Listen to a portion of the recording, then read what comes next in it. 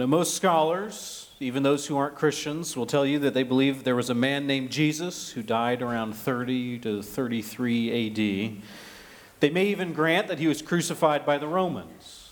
But we Christians believe that Jesus was not just a man or a great teacher. We believe that Jesus was truly God. We believe that he was the true and perfect sacrifice for our sins. And what we believe about Jesus has eternal significance. It affects the trajectory not just in this life, but in the life to come. And it's something that we have to get correct. It's also something that even as believers, we need to be continually reminded of and can't reflect on enough, as Sydney reminded us. We live in a world where every single belief that anyone has about anything is constantly being challenged. And so we need to be sure that we do believe the most important things about Christ's death on that cross. Now, our passage this morning, there's so much in it, we could study it for years and not begin to plumb its depths. So I'm not going to try this morning. We're going to focus on three things that we really need to believe about Jesus' death on the cross. And so if there's something in here that grabs you and I don't touch on it, just pull me aside afterwards and I'll be happy to try and answer your question. But our passage this morning is going to be in John chapter 19. We're going to start in verse 1 and we're going to go all the way to 37, and then we'll finish and do the resurrection next week. So if you are able, if you would stand with me for the reading of God's Word from John 19, starting in verse 1. Then Pilate took Jesus and flogged him. And the soldiers twisted together a crown of thorns, and they put it on his head, and arrayed him in a purple robe. They came up to him, saying, "Hail, King of the Jews!" and struck him with their hands. Pilate went out again and said to them, "See, I am bringing him out to you, that you may know that I find no guilt in him." So Jesus came out wearing the crown of thorns and the purple robe, and Pilate said to them, "Behold the man." When the chief priests and the officers saw him, they cried out, "Crucify him! Crucify him!" And Pilate said to them, "Take him for yourselves and crucify him, for I find no guilt in him." The Jews answered him, "We have a law, and according to that law he ought to die, because he has made himself the Son of God." When Pilate heard this statement, he was even more afraid. Entering his headquarters again, he said to Jesus, "Where are you from?" But Jesus gave him no answer. So Pilate said to him, "You will not speak to me. Do you not know that I have the authority to release and authority to crucify you?" And Jesus answered him, "You would have no authority over me at all, unless it had been given to you from above. Therefore he who delivered me over to you has the greater sin." From then on, Pilate sought to release him. But the Jews cried out, "If you release this man, you are not Caesar's friend. And anyone who makes himself king opposes Caesar." So when Pilate heard these words, he brought Jesus out and sat on the judgment seat at a place called the Stone Pavement in Aramaic Gabbatha. And that was the day of preparation of Passover. It was about the 6th hour. And he said to the Jews, "Behold your king." And they cried out, away with him, crucify him." Pilate said to them, "Shall I crucify your king?" The chief priests answered, "We have no king but Caesar." So he delivered him over to be crucified. And they took Jesus, and he went out bearing his own cross to the place called the place of a skull, which in Aramaic is called Golgotha. There they crucified him, and with him 2 others, one on either side, and Jesus between them. Pilate also wrote an inscription, put it on the cross, and it read, "Jesus of Nazareth, the King of the Jews." Many of the Jews read this inscription, for the place where Jesus was crucified was near the city.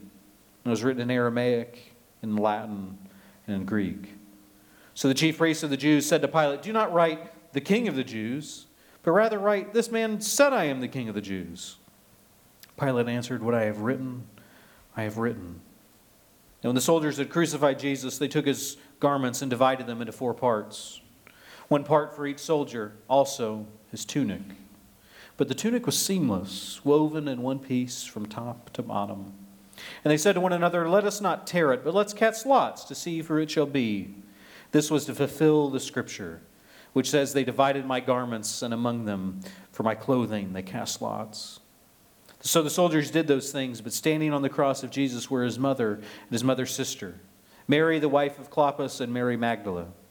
And when Jesus saw his mother and the disciple whom he loved standing nearby, he said to his mother, "Woman, behold your son." And he said to the disciple, "Behold your mother." And from that hour the disciple took her to his own home.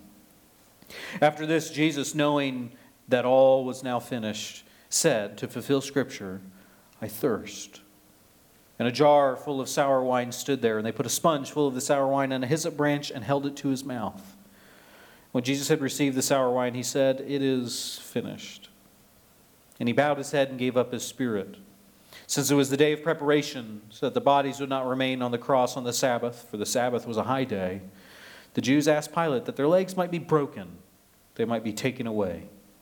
So the soldiers came and broke the legs of the first and of the other who had been crucified with him. But when they came to Jesus, they saw that he was already dead. They did not break his legs. One of the soldiers pierced his side with a spear, and at once there came out blood and water. He who saw it has borne witness. His testimony is true, and he knows what he is telling you the truth, that you also may believe. For these things took place that the Scripture might be fulfilled. Not one of his bones will be broken. And another, the Scripture says, they will look on him whom they have pierced. As the prophet Isaiah tells us, the grass withers and the flower fades, but God's word stands forever. Let's pray. Lord, thank you that you died for us.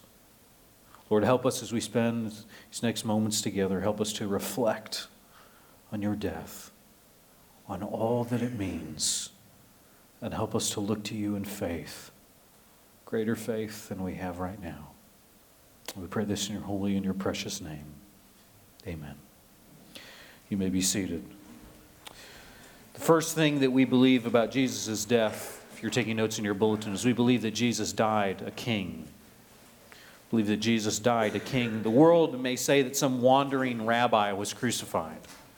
Some may say that a man named Jesus died, but as Christians we believe that Jesus died as a king. He was no vagabond, he was no criminal. He was our king. In this entire first section here, I think it repeats this theme of Jesus' kingship. Over 7 times the word king is used. And I think his kingship is referred to more times than that. In my own Bible, I drew a little crown in the margins every time I saw his kingship mentioned or referred to. And the passage right before us at the end of chapter 18, it's all about Jesus being a king. He has this long conversation with Pilate about what his kingdom is and where is his kingdom. But right away, even when Jesus is beaten and flogged, we see that they have dressed him like a king. Verse 2, and the soldiers twisted together a crown of thorns. They put it on his head and they arrayed him in a purple robe. They pretend that Jesus is a king. They put a crown on his head to mock and to torture him further, and they give him a royal robe as a joke. And 3, and they come up to him and they say, "Hail, King of the Jews," and they strike him with their hands. Jesus is called a king, but instead of bowing to him, instead of showing him the respect that he is due, they beat him. They smack him. They hail him in jest instead of in honor. The idea that Jesus is a king is laughable to these men. Verse 5, when Jesus emerges, he emerges in Pilate's chambers in the garments of a king. Pilate says, "Behold the man." Pilate calls Jesus a man instead of a king. He should have emerged into the palace and been announced as, "Behold the king," which later Pilate does in verse 14. But we also see in verse 12, the Jews understand that Jesus is claiming to be their rightful king. From then on, Pilate, he seeks to release Jesus, but the Jews cried out, "If you release this man, you're not Caesar's friend, because anyone who makes himself a king opposes Caesar." The Jews recognize who Jesus is. They recognize that Jesus has claimed to be the Messiah. He has claimed to be the king. And later in 14, when Pilate emerges to pronounce judgment on Jesus, he then gives Jesus his proper title. As the day of preparation of the Passover, it's the 6th hour, and he said to the Jews, "Behold your king." Tragic irony here, I think, is after talking with Jesus further, Pilate now truly does believe that Jesus is a king. But the Jews don't want him as your king. I think that's why Pilate asked Jesus, "Where are you from?" He knows he's not really from Nazareth. He must be from somewhere else. In verse 15, and they cry out and they say, away with him, crucify him." And Pilate said to them, "Shall I crucify your king?" But the chief priests answered, "We have no king but Caesar." So he delivered him over to be crucified. Notice what happens here. Nobody wants to claim Jesus as their king. Pilate says, he's your king. Pilate says he's not my king, but he's definitely the Jewish king. The chief priests, the primary representatives of God among his people, the most important spiritual leaders in Israel's life, they look upon the Messiah. They look upon God himself and they say, we have no king but Caesar. They say, we don't want that king. 19, Pilate writes a description, the king of the Jews. Jesus is hung and murdered on that cross as a king. 20, the Jews, they read that description. They don't like it. For in the place where Jesus was crucified near the city, Aramaic, Latin, and Greek. Jesus did die as a king for the Jews, but he also died for the Greeks, those Latin, and all people everywhere. That's why it's written in all those languages, whether Pilate knew it or not. Jesus is the promised king of Israel, but he's also the king of all the cosmos for all people. In 21, the chief priests, they object again. So the chief priests of the Jews said to Pilate, don't write king of the Jews, but rather this man writes, say he said I am the king of the Jews. And Pilate answers, I've written what I have written. I think Pilate doesn't back down because deep down he knows the truth. The chief priest doesn't want to back down because deep down he also knows the truth and he's trying to deny it. In this section, over and over, you see that Jesus died as a king. Jesus truly is the King of Kings, but the question is, do you believe that he's your king? Pilate thought Jesus was a king, but he wanted nothing to do with him. The Jews thought that Jesus was a king, but they wanted to kill him. The chief priest said, well, Jesus might be a king, but I'd rather serve Caesar. Many of us today have the same reaction. There are those who would rather serve the kings of this world than the King of Kings. What about you? Who is your king? Because we all serve kings. Most people want to be their own kings, though. They serve nothing more than their own ambition or desires. But that's not a Christian response. To call oneself a Christian means to say that Jesus is my king. And the death of Jesus is good news. It is not the death of a martyr or a regular prophet. It is the death of our king, the king of another kingdom. And being a Christian has everything to do with our crucified king. Now, it might seem strange that this passage has so much to do with Jesus' kingship since it involves so much suffering and punishment. After all, when we think of kings, we think of them as ruling and reigning, yet Jesus appears to be conquered. We'll see in point number 2 is that Jesus is not being conquered. He is actually conquering through his death. Point number 2 is that Jesus died in control. Jesus died in control. It might seem to Jesus' disciples that everything is out of control. Might seem to them like they are losing Jesus. But Jesus is the one who is in control of every single thing that is happening. Jesus has not fallen into anyone's trap. They are all doing exactly what Jesus wants them to do. In verse 10, when Pilate is interrogating Jesus some more, Pilate's wondering why Jesus won't answer him. Right? And he says to him, you will not speak to me?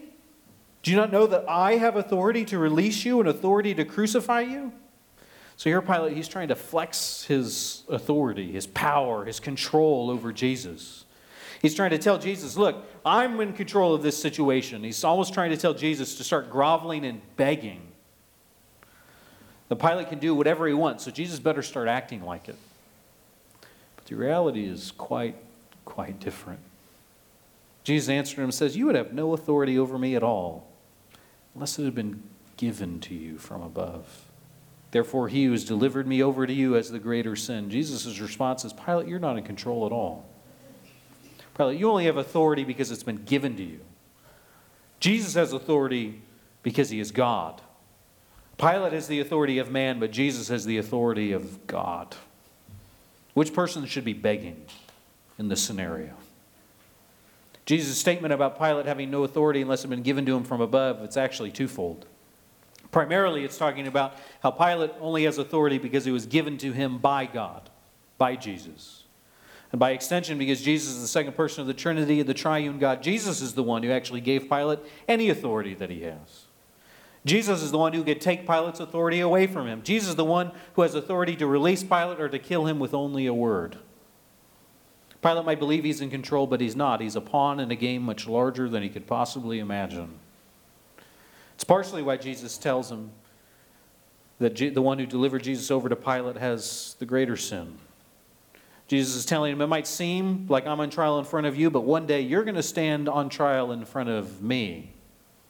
And you're going to be held accountable for your actions here, right now, today. And Jesus is acknowledging, Pilate, your sinfulness, and you're ordering the execution of our God. It's not as grave as the sins of the Pharisees who've planned it, or the sin of Judas who's betrayed him, or the sin of Satan and his demons who think that they're working behind the scenes to make it happen. Because all those people know better, but Pilate's simply ignorant. But there's another layer to this false authority of Pilate. Jesus is saying that Pilate's authority has not just been given to him by God, it's also been given to him by Caesar. This is why in 12, Pilate wants to let Jesus go. He realizes he's dealing with something greater than he understands. He wants nothing to do with it. Wash my hands, be done with this. But Pilate finds out his control and authority is not quite as good as he imagined. In 12, Pilate sought to release him, but the Jews cried out, if you release this man, you're not Caesar's friend. Everyone who makes himself a king opposes Caesar. Pilate only has authority because Caesar allows it. And the Jews are telling Pilate, they're going to go above his head. We're going to talk to your supervisor about your actions. And now Pilate's trapped. Pilate seems like he acts like he has lots of control, but he has none.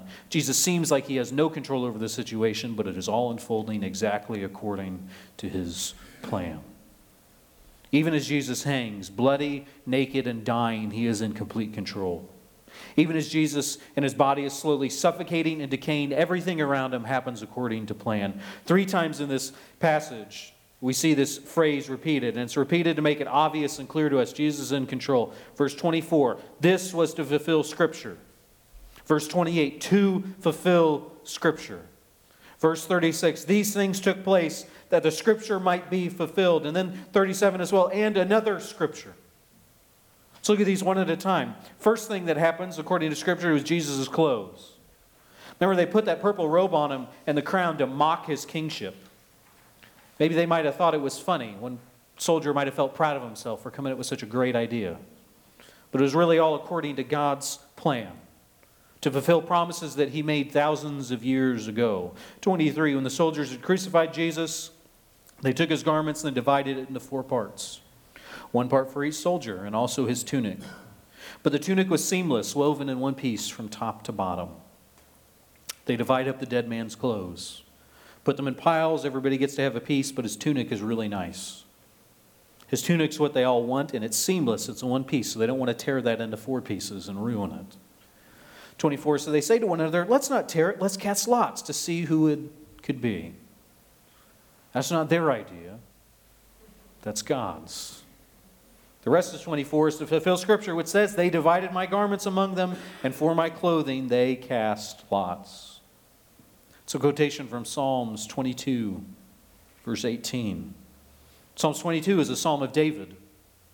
It's a psalm that the king of Israel wrote about his own suffering, not realizing that it was foreshadowing and prophesying the true king that was to come after him. Much of Psalm 22 is fulfilled by Jesus, though Luke doesn't mention it at all. The very first verse of that psalm is, my God, why have you forsaken me? Because all the way back in the time of David, Jesus and God knew that this day would come. And Jesus planned to have these particular clothes so that he could wear them on this particular day, so that these particular men would play a game of chance to see who got it. Because man rolls the dice, but God determines how it lands. Something else I want to point out about Jesus' tunic. It tells us that it's seamless. I don't think it was only seamless so that the Roman soldiers wouldn't rip it. There's something else here. You see, there's someone else in Scripture who's commanded to have a tunic that is seamless, that is woven in one piece from top to bottom. Someone else is commanded to have a tunic that is never torn. That person is the high priest of Israel, the one who oversees all of the sacrifices, especially on the Day of Atonement. And here is Jesus on the Day of Atonement, the true day, performing the sacrificial act that all the other sacrifices pointed towards, and he does so with his priestly garments still intact, because God is in control. Jesus was in control of his clothes. He was also in control of when he was thirsty. In verse 28, after this, Jesus, knowing that all was finished, said to fulfill the Scripture, I thirst. Notice first, notice everything else has been finished. He runs through his Messiah checklists and says, all right, I have accomplished and fulfilled every single promise that I have meant to at this point. Everything's unfolding exactly according to plans made before the foundations of the world. Now it's time for me to take a drink. There's only a few things left to do. There are two scriptures I think this refers to. The first is again in Psalms 22, which Jesus already referenced once. Psalms 22, 14, 15. I am poured out like water. All of my bones are out of joint. My heart is like wax. It's melted in my breast. My strength is dried up like a potsherd. And my tongue sticks to my jaws. You lay me in the dust of death. Jesus is experiencing all of these things. His tongue is sticking to his jaws. His mouth is incredibly dry. I imagine him saying, I thirst. It came out more like a croak. It was hard to understand. 29, a jar full of sour wine stood there, and so they put a sponge full of the sour wine on a hyssop branch and held it to his mouth. We're not sure exactly what kind of sour wine this is. Some think maybe it was some kind of anesthesia, something that would help, dull the pain or help them to die faster. Okay, because we know anything about the Romans, they're very merciful people, right? I don't think that makes any sense. Especially considering their solution in a minute, when those who are dying are taking too long, isn't just to kill them quickly, it's to break their legs. So they suffer more. More than likely, I think this is some form of punishment or mockery or suffering. After all, if any of you are wine drinkers, I don't think if I offered you sour wine on a sponge that you would be excited about that and want to take it. You'd probably pass. But the important part of this act is not what that wine did or didn't taste like, but that Jesus did it to fulfill the Scriptures. Psalm 69, verse 21 says, they gave me poison for food, and for my thirst they gave me sour wine to drink. Jesus knew what they would offer him. Jesus knew that that bucket would be there with a sponge on a branch, and Jesus knew if he asked for a drink, that is what they would give him. And so he says, I thirst. Not because he's so thirsty he can't control himself, but because he is in complete control of the situation, even over his thirst. And partially, I think, to be able to say the next thing that he will say. But we see here, Jesus is in control, even up to the very moment of his death. Almost all of us would love to be in control of the moment when we die. If it would let you pick when it could happen, none of you, we would want to pick, right? We would pick something good. We wouldn't want to pass a moment sooner than we intended. Particularly, we'd all choose, right, to pass peacefully, quickly, after reconciled with everyone we wanted to, gotten to say goodbye to everybody we cared about. Jesus gets to choose exactly when he dies. Jesus is in control of the last moment that last breath leaves his lungs. And he chooses a death that none of us would choose out of his love for us. And so why does Jesus choose the moment that he does for his death? In 31, since it was the day of preparation, so that the bodies would not remain on the cross on the Sabbath, for that Sabbath was a high day. It was Passover. The Jews asked Pilate that their legs might be broken, so they would be taken away. These men are taking too long to die. And the Sabbath is coming. So these religious leaders would like their wrongful executions to be hurried up a little bit so they can get back to honoring God on the Sabbath. Their religious hypocrisy is stunning. So why do they want their legs to break? Well, the main reason is it'll speed up their deaths. One of the ways you die in crucifixion is you suffocate slowly as your lungs and your inner organs, as it just all fills up with blood. You hang there as it gets slowly harder and harder to breathe until you finally can't. That is if you don't bleed out first or die from any of the other tortures and complications that come from being crucified. So their broken legs is going to lead them to suffocating faster. 32, the soldiers came, they break the legs of the first man, and they break the legs of the other who had been crucified with him. But they come to Jesus, they see he's already dead. And they don't break his legs. Jesus dies before they get to that part. It's not because he's not as tough. It's not because he can't handle it. He dies because in verse 30, he gives up his spirit. Jesus chose the moment of death. He suffered the full weight and the full punishment of the cross until now because he was in control. And again, he does it to fulfill the promises that God made thousands of years before. Verse 36, for these things took place that the scripture might be fulfilled, not one of his bones will be broken. This is a reference to Exodus 12, verse 46. It's a command for how the lamb must be sacrificed. It's a command for how to observe the Passover, which they are currently observing. The perfect lamb, it must be without blemish, and it must not have any of its bones broken. So it's not just instructions for Israel's sheep, it was foreshadowing Jesus and his sacrifice on the cross. His bones are not broken so that he would remain symbolically and in reality the perfect sacrifice for our sins. So that by his blood could let death and judgment pass us by as the angel of death passed over the houses of the Israelites. In 34, one of the soldiers pierced his side with a spear, and at once there came out blood and water. So they stabbed Jesus with a spear to make sure he's really dead and not just faking it, and Jesus lets them do this. Jesus dies again so that it will fulfill Scripture in 37, and another Scripture says, they will look upon him whom they have pierced. You can find that passage in Zechariah 12, verse 10, another passage from the prophet we read this morning. And I will pour out on the house of David and the inhabitants of Jerusalem a spirit of grace and pleas for mercy, so that when they look on me, on him whom they have pierced, they shall mourn for him. Jesus is the one who was pierced. Jesus is the one who we must look to for grace and for mercy. And over and over again, we see Jesus is in control. Even after his spirit has left his human body, because Jesus has not lost at this moment. After all, what is he doing here? He is in the grave. He is setting the captives free, the saints who have waited for him in hope, and he is rejoicing with the thief in paradise. Because Jesus is always in control. What I want you to see this morning is that the same God who was in control on the cross is in control right now today. The providence and the sovereignty of God, it's not some dry theological idea. It's not something to be meant that we just sit around and argue about, how does God's sovereignty and the control of Jesus, how does that square with my freedom and my autonomy and my free will? It's not meant to be that. It's meant to be a refuge that we run to and that we hide in.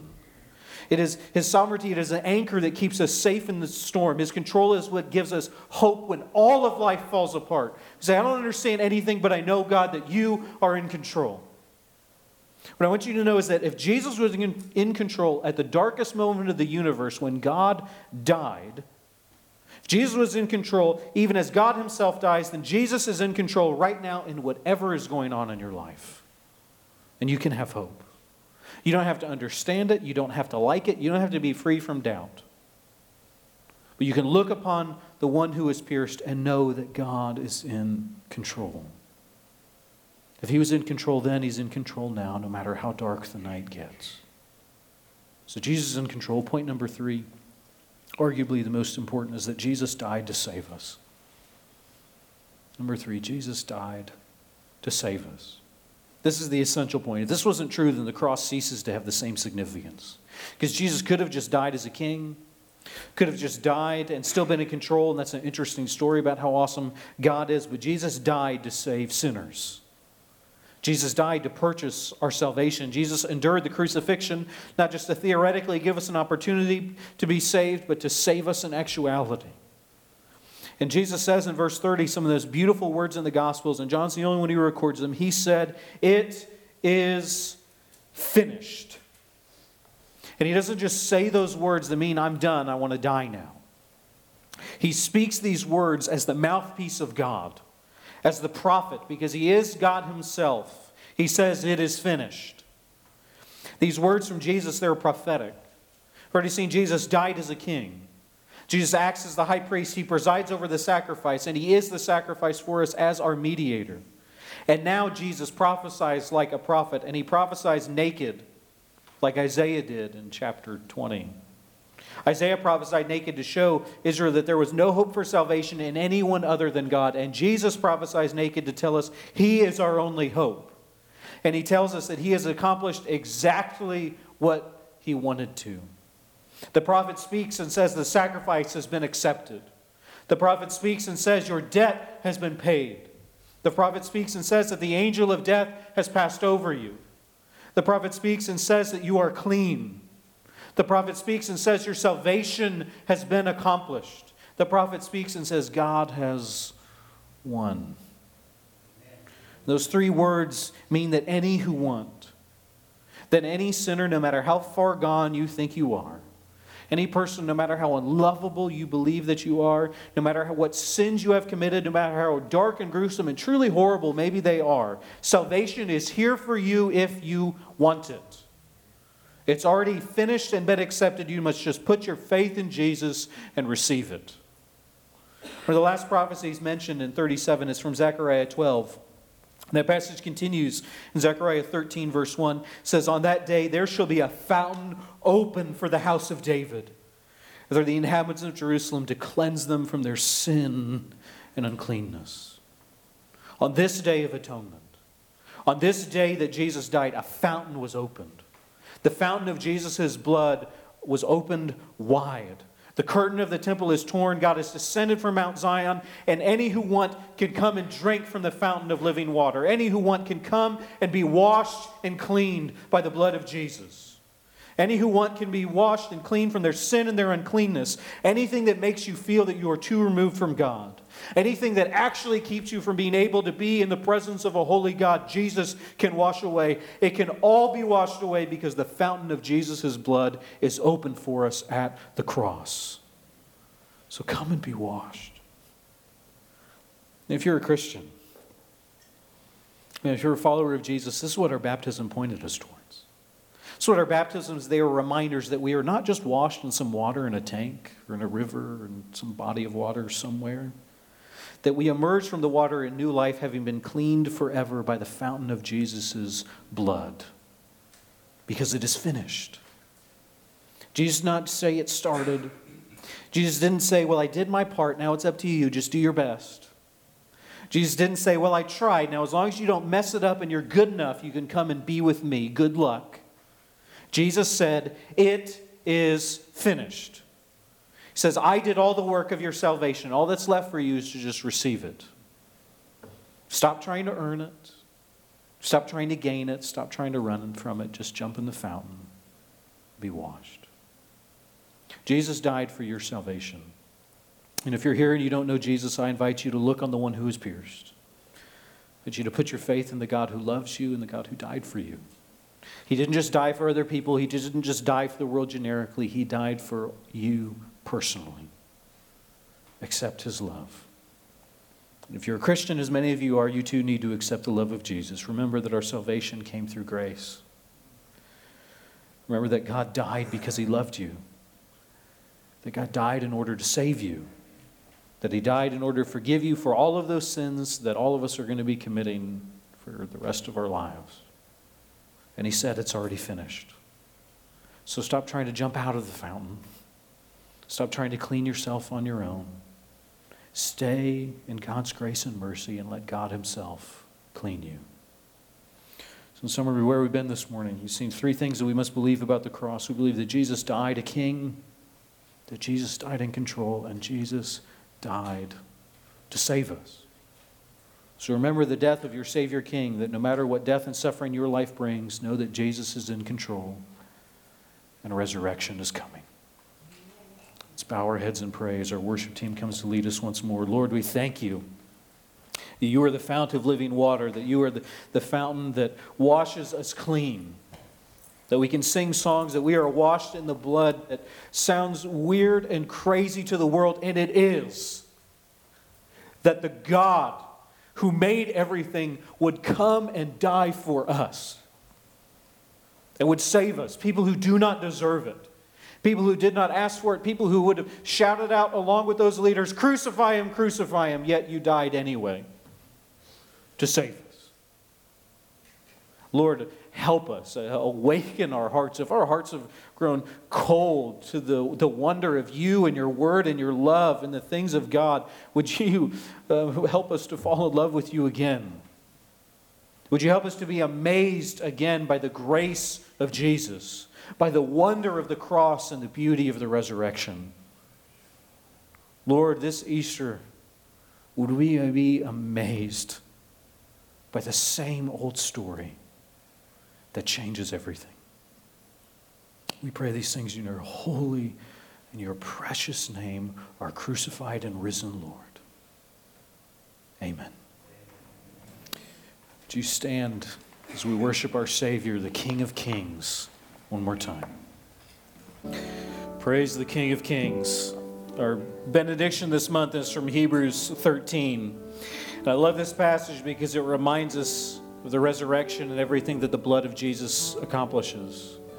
What this benediction reminds us that I love, or was thinking of particularly, is it doesn't just wash us clean, but it also equips us with everything that you need to follow Jesus. Hear it from Hebrews 13:20.